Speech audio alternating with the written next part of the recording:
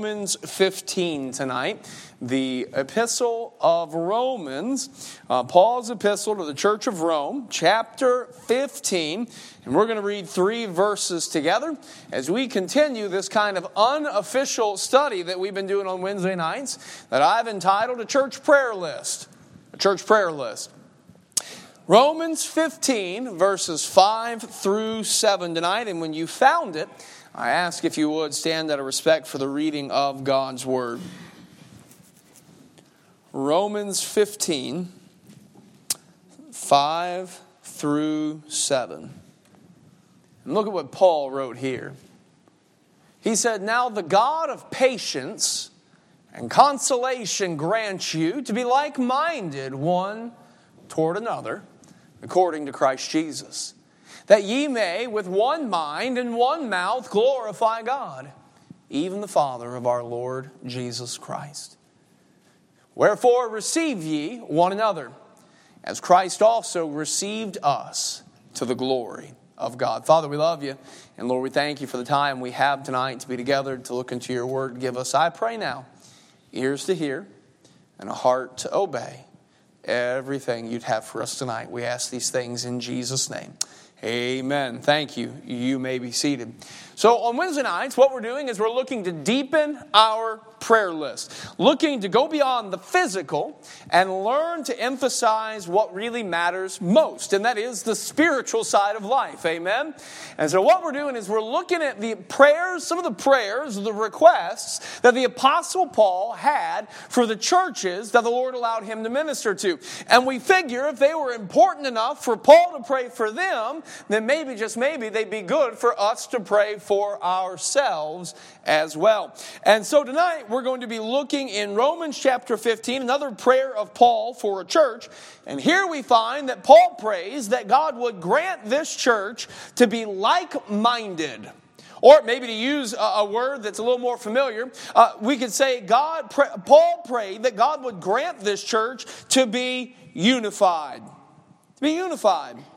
Now, I think it's important for us to note from the get-go that this wasn't just a prayer request of the Apostle Paul. But long before the Apostle Paul prayed for this, in Romans 15, Jesus prayed for this in John 17. John 17, beginning in verse 20, if you would. These are the words of Jesus. He said, "Neither pray I for these alone," speaking of his disciples, "but for them also which shall believe on me through their word, that they all may be one. As thou, Father, art in me and I in thee, that they also may be one in us, that the world may believe that thou hast sent me. And the glory which thou gavest me I have given to them, that they may be" what, church? "One, even as we are one. I in them and thou in me, that they may be made perfect in one. And that the world may know that thou hast sent me and hast loved them as thou hast loved me." Verse 21, verse 22, verse 23, what does Jesus pray for? That we who believe in him would be one. Psalmist put it this way, Psalm 133 and verse number 1, "Behold, how good and how pleasant is it for brethren to dwell together in unity." Now we see here from the words of the psalmist, from the words of Jesus, from the words of Paul, that unity is a powerful necessity both for life inside the church and ministry outside the body of Christ. It is something important. And church, if it's important, it's not a leap to say we should pray for it. We should pray for it. If it's something that can be a struggle, which can unity be a struggle sometimes? I know, not here, not ever here. But you've heard of churches, right? That have struggled with unity from time to time. If unity could potentially be a struggle, then don't you think we should pray for it? Not the struggle, for unity. Humanly speaking, unity is a fragile thing. It is easily misrepresented and misunderstood. It's easily shattered and lost. All it takes is one word, one reaction, one seed of discord, and unity can be undermined. Now, here's an important note, and I think it really sets the stage for what we're going to study tonight in Romans 15. unity and like-mindedness is not necessarily the focus of a healthy church. All right? Now, I know that runs counterintuitive to the way the world thinks today, but unity or like-mindedness is not necessarily a focus of a healthy church. In other words, we shouldn't be going, unity, unity, unity, unity, unity. No, it's not the focus. Rather, it is the fruit of a healthy church. In other words, if we are a healthy church, then it will be a natural byproduct that we will be a unified church. A like-minded church. So while praying for unity then is not necessarily bad, asking God to give us those things that help produce unity is probably a little bit better. And so we're going to look at what Paul prayed here and hopefully add some things to our prayer list this evening. So what are these things that Paul prayed for this church that really helped produce unity and like-mindedness? Look with me at verse number 5 and we'll start looking at this together. He says, "Now the God of patience and consolation grant you to be like-minded one toward another according to Christ Jesus." Can I ask you to note first tonight, I want you to note our godly pattern. Our godly pattern. Now, before Paul gets into his prayer for how we ought to treat or receive one another, what does he do? He reminds us how God treats and receives us. Did you note that? That before Paul says, this is how you ought to receive one another, he reminds you that he is asking the God of patience and consolation to help us with these things. Aren't you glad that God's a patient God? I'm grateful. Exodus chapter 34, when God decided to describe himself, he did it this way. Exodus 34 and verse number 6, the Bible says, "And the Lord passed by before him and proclaimed, the Lord God, merciful and gracious, long-suffering and abundant in goodness and truth." Boy, aren't you glad God is a long-suffering, patient God? Aren't you glad God's patient with you? How many times did we shut our heart to the gospel before we finally received it? Aren't you glad that God didn't knock you straight into hell the first time you rejected him? You know, the only reason any of us stayed alive long enough to receive the Lord Jesus is because, how does Peter put it? 2 Peter 3:9, that the Lord is long-suffering to usward, right? Not willing that any should perish, but that all should come to repentance. That's the reason he hadn't closed up this whole thing yet. Because he loves us. And he's long-suffering. And he's patient. How many times we shut our heart to the gospel before we were saved? How many dumb things have we done since we've been saved? Lamentations reminds us it is of his mercies that we are not consumed. Great is his faithfulness. But aren't you glad God is patient? That he doesn't look at how you and I act and how you and I think. He doesn't look at how fickle we are and say, you know what? That guy is just more trouble than he's worth. I'm done. I'm done. Aren't you glad God is patient? He's not only the God of patience, he's the God of consolation. That means comfort. Aren't you glad that he's the God of all comfort? Psalm 86 and verse 15 reminds us, "But thou, O Lord, art a God full of compassion and gracious and long-suffering and plenteous in mercy and truth." 2 Corinthians 1 and verse number 3 describes him as the Father of mercies and the God of all comfort. Aren't you glad his throne of grace is always just a prayer away? Even when the pain and problem is our fault. His throne of grace is just a prayer away. I think about when Peter walked on the water for a moment. And the Bible says what? That when the wind blew and the waves kicked up, he did what? He took his eyes off Jesus. And looking at the winds and the waves, he began to what? He began to sink. You know, that pain and problem was his own doing, was it not? But in that moment, what did he do? He cried out, "Lord, save me." Now, I love the illustration. Did Jesus hold him half up and say, "Peter, do you really mean it? Peter,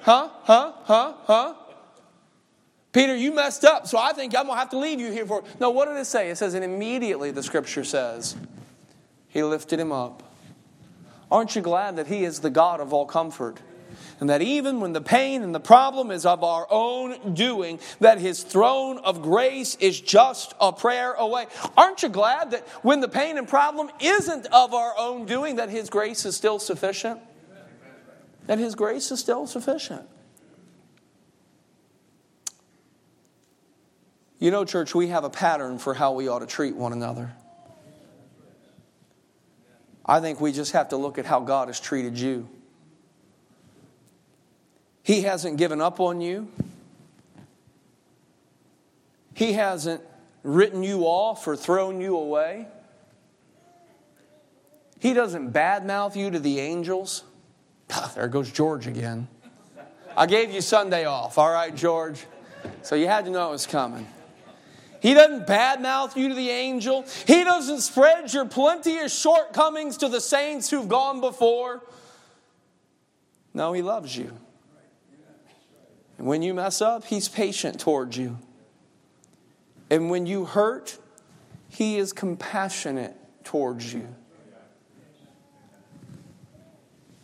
And you know, when you're looking for an example for how we ought to treat one another, I think we ought to just start with how God has treated us.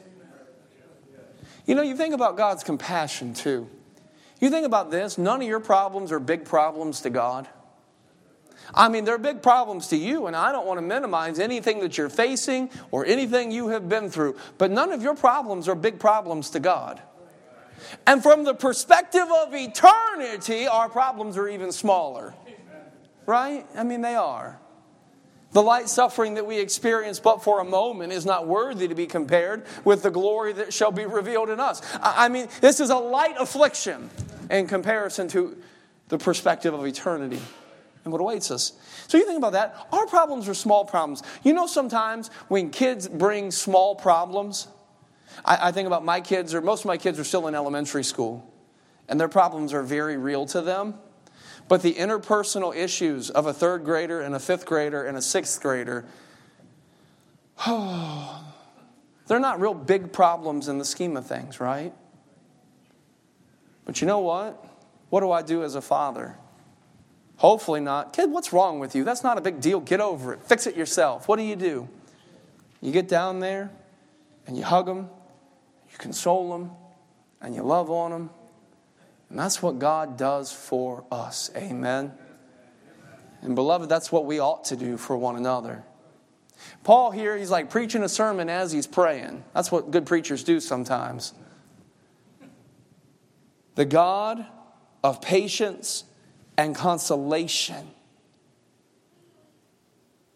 You know, there would be far less friction in the body if we treated one another like God has treated us. 1 Thessalonians 5 and verse number 14. This is a wonderful verse. Now we exhort you, brethren, warn them that are unruly, comfort the feeble-minded, support the weak, be patient towards most men, towards all men. I like to say that's Amy's life verse. She does the all men, she removes the M and smushes them together. So her Bible reads, be patient towards Alan. But she's not here tonight, so.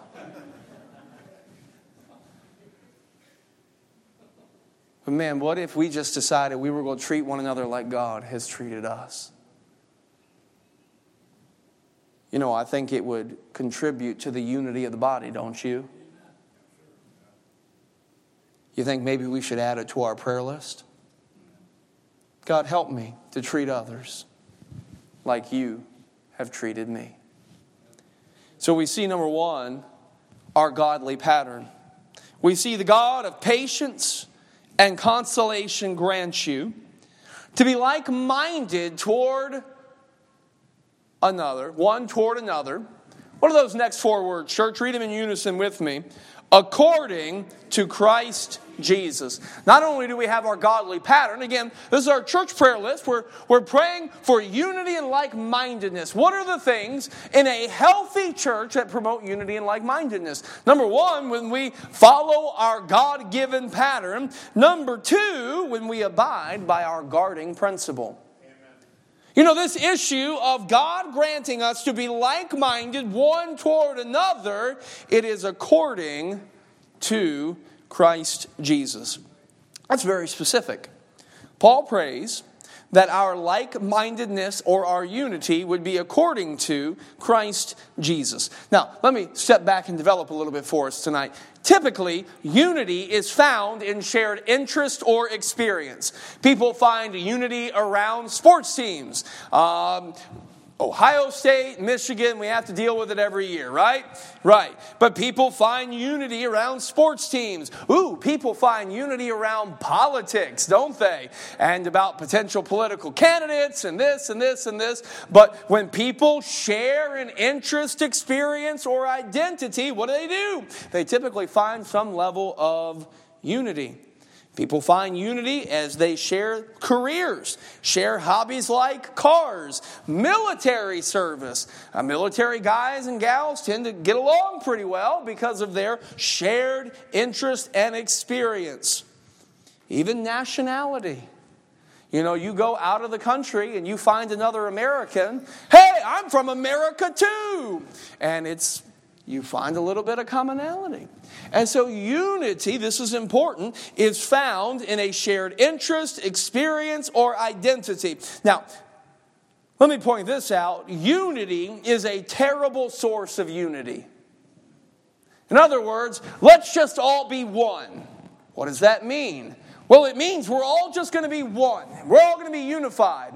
Well, what does that mean? It means we're all just going to be unified. No matter what, let's just be unified. Unity is a terrible source of unity. Because for unity to be worth something, it has to be about something worthwhile. Now, the unity of the church comes from our shared experience with and commitment to, what did the verse say? According to Christ Jesus. The unity of the church comes from our shared experience with and commitment to Jesus Christ. So, comes from Him. Our unity then comes because of doctrine, because of who Jesus is and what Jesus has taught, not in spite of doctrine. Ephesians chapter 4. Look what it says. Endeavoring to keep the unity of the Spirit in the bond of peace. And then he begins to delineate those things that can help us to be unified. Look what he says in verse number 4. There is one body and one Spirit, even as ye are called in one hope of your calling. One Lord, one faith, one baptism, one God and Father of all, who is above all and through all and in you all. In other words, our shared understanding of the teaching of Jesus Christ is a source of our unity. Unity does not come in spite of doctrine, but because of doctrine. What we believe is important.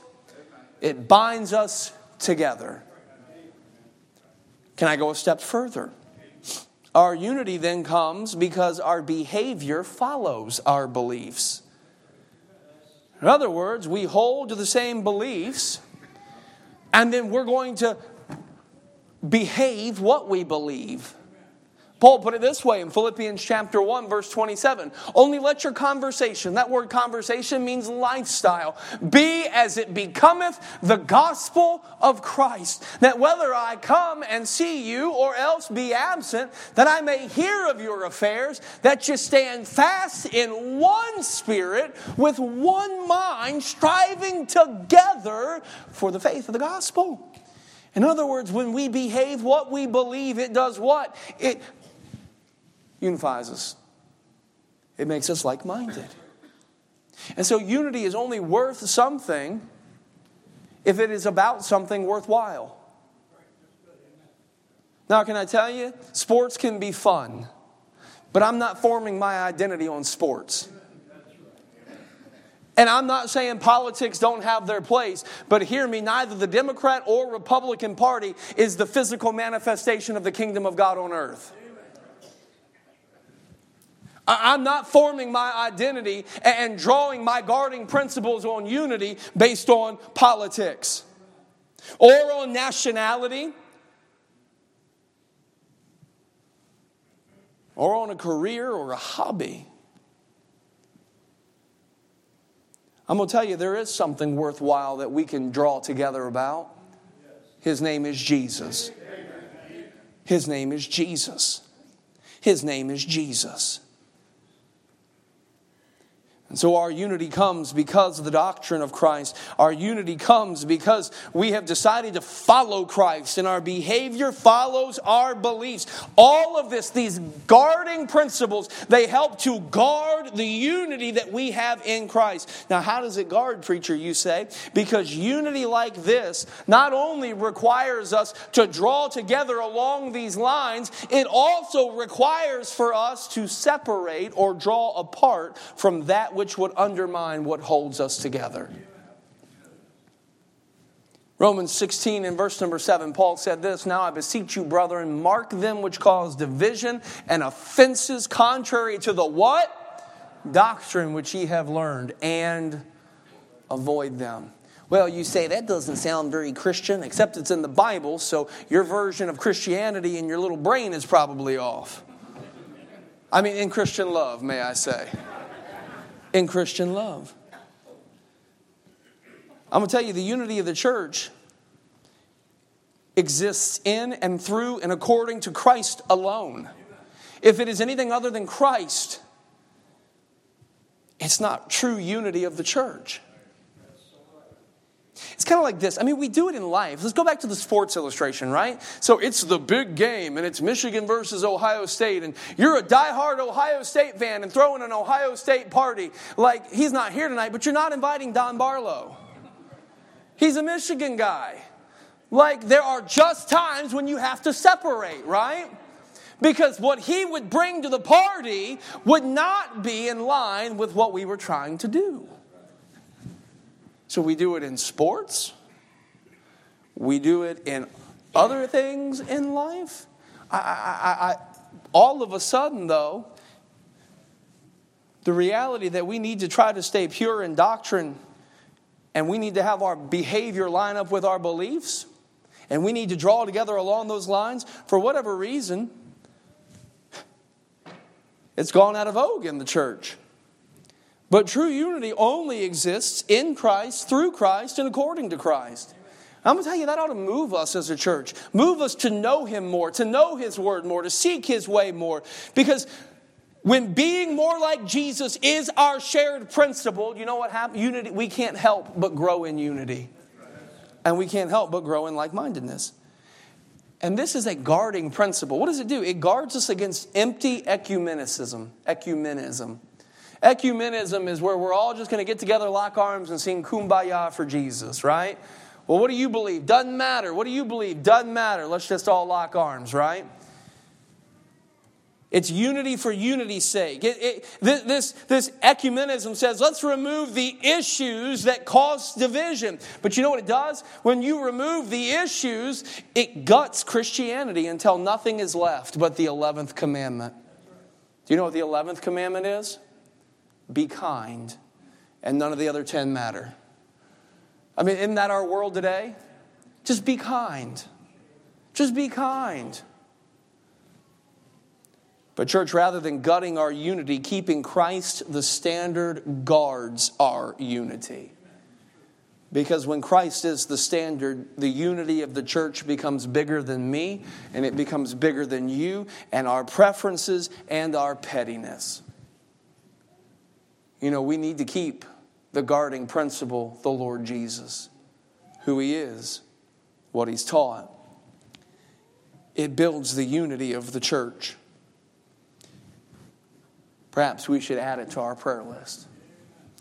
So what do we see? These things that help to produce unity in the body. Number one, we see our what? What is it? Where we go pray for? Our godly pattern. Lord, help us to treat others like you have treated me. Number two, it's our what? Our guarding principle. Lord, our unity, we want it to be what? According to Christ Jesus. Let me give you one more. Verse number 6. Read this one in unison with me, if you would. That ye may with one mind and one mouth glorify God, even the Father of our Lord Jesus Christ. So we see, first of all, our godly pattern, or God-given pattern. We see, secondly, our guarding principle. We see, thirdly tonight, and finally, our guiding passion. I'll get it out. Our guiding passion. Paul prays that the like-mindedness of verse 5 would lead us to further glorify God with one mind and one mouth for an even greater oneness. When the glory of God is our shared passion, unity can't help but grow in the body. When the glory of God is our shared passion, unity can't help but grow in the body. Here's the thing, no matter where we start from, living for the glory of God will always pull us closer together. Let me give you this illustration. George, I'm going to work you double time tonight, all right? George, I want you to go stand by those doors. Let me give you a little backstory on George.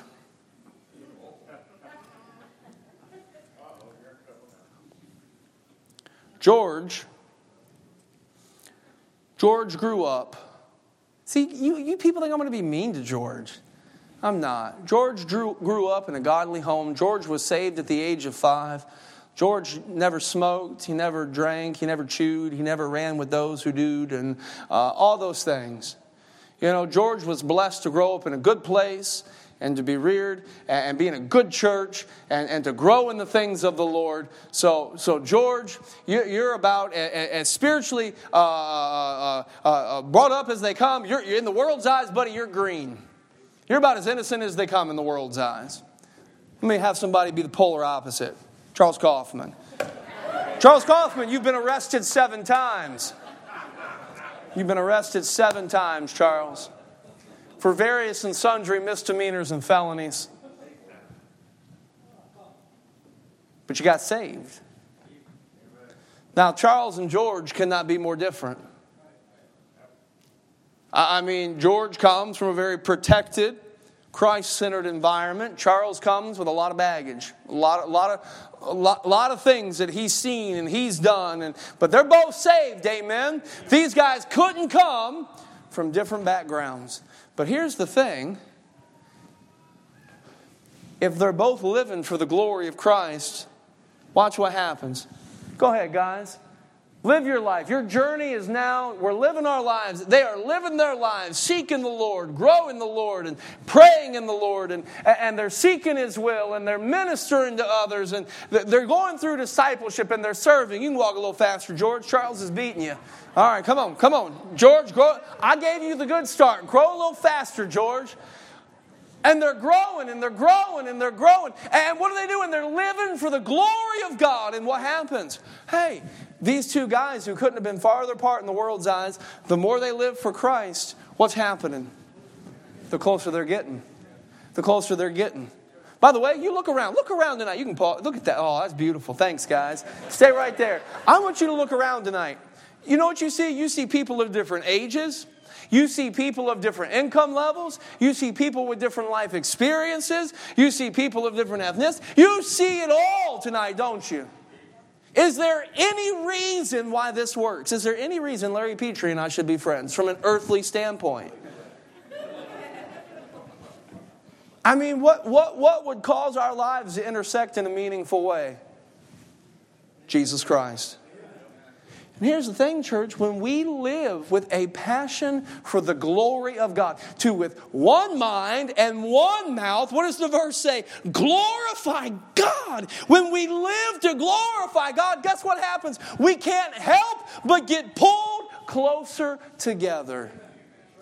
And that's perfect. Thank you, guys. You may be seated. Hey, we're almost done. Can I show you some unity in heaven? How many of us know there'll be unity in heaven? Let me show you a picture of the unity in heaven. Revelation 5, beginning in verse 11. And I beheld and heard the voice of many angels round about the throne, and the beasts and the elders. And the number of them was 10,000 times 10,000s and thousands of thousands. So we have an innumerable crowd. And we have a very varied crowd. We've got the angels, and we've got those that are referred to as the beast, and we've got the elders, and then we've got thousands and thousands and 10,000s and yada, yada, yada, saying with a loud voice, what are they saying? Worthy is the Lamb that was slain.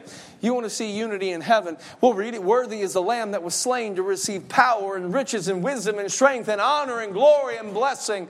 And every creature which is in heaven and on earth and under the earth, and such as are in the sea, and all that are in them, I heard saying, blessing and honor and glory and power be unto him that sitteth upon the throne, and unto the Lamb forever and ever. You want to see unity in heaven? What is unity of heaven around? It is passionate about the praise and glory of God.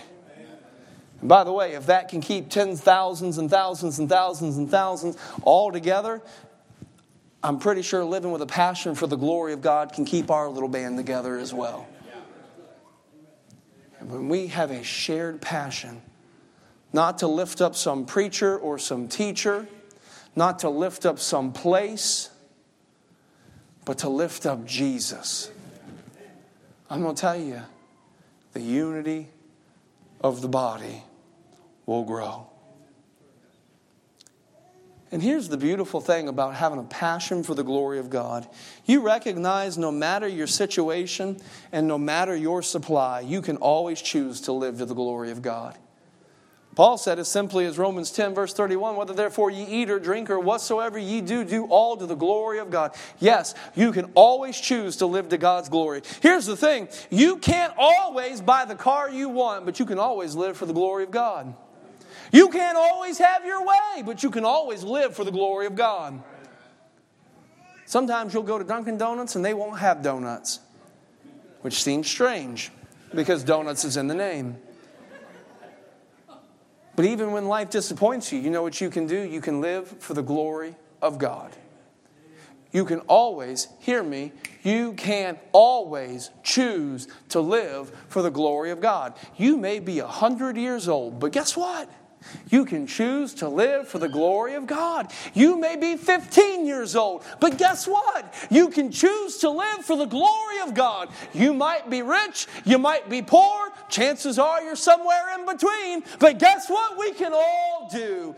Choose every day, every moment to live to the glory of God. Guess what? You and I won't always get along. Sometimes I'll say things that offend you, and sometimes you'll say things that offend me.